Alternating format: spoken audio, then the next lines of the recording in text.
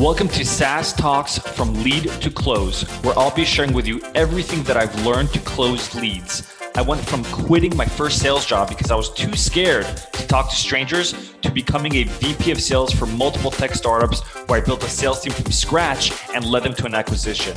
I'll teach you how to schedule more demos on your calendars, close at least 50% of your demos, and build a pipeline large enough so you're always hitting quota. If you're looking to scale, then turn the volume up.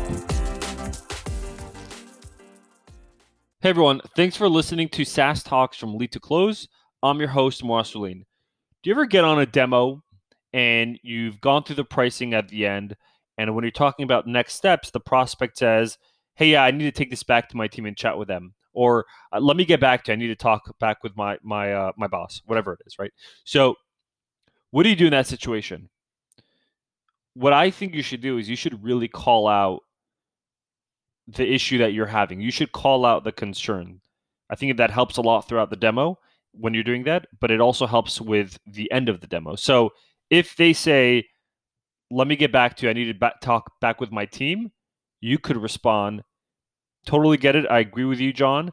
I'd really hate myself for not asking this, but is there any concern that you have that you think is stopping you from this being a right decision?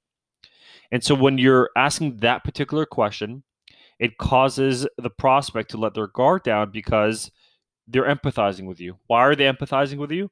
Because you said, I would hate myself for not asking this, John. And you're being really honest, right? You're not just asking them the direct question, which every salesperson does. You're being way more transparent about why you're asking the question. So again, to repeat, if a prospect tells you at the end of the call that they need to go speak to their team or get back to you, you can call it out and say, hey, I would totally hate myself. I feel like I'm not doing my job if I don't ask you this, but is there any concern that you have that you think will prevent you from choosing our product over the competitor, whatever it is, right? So that's one option you can do, and it works really, really, really well. Hope this helps.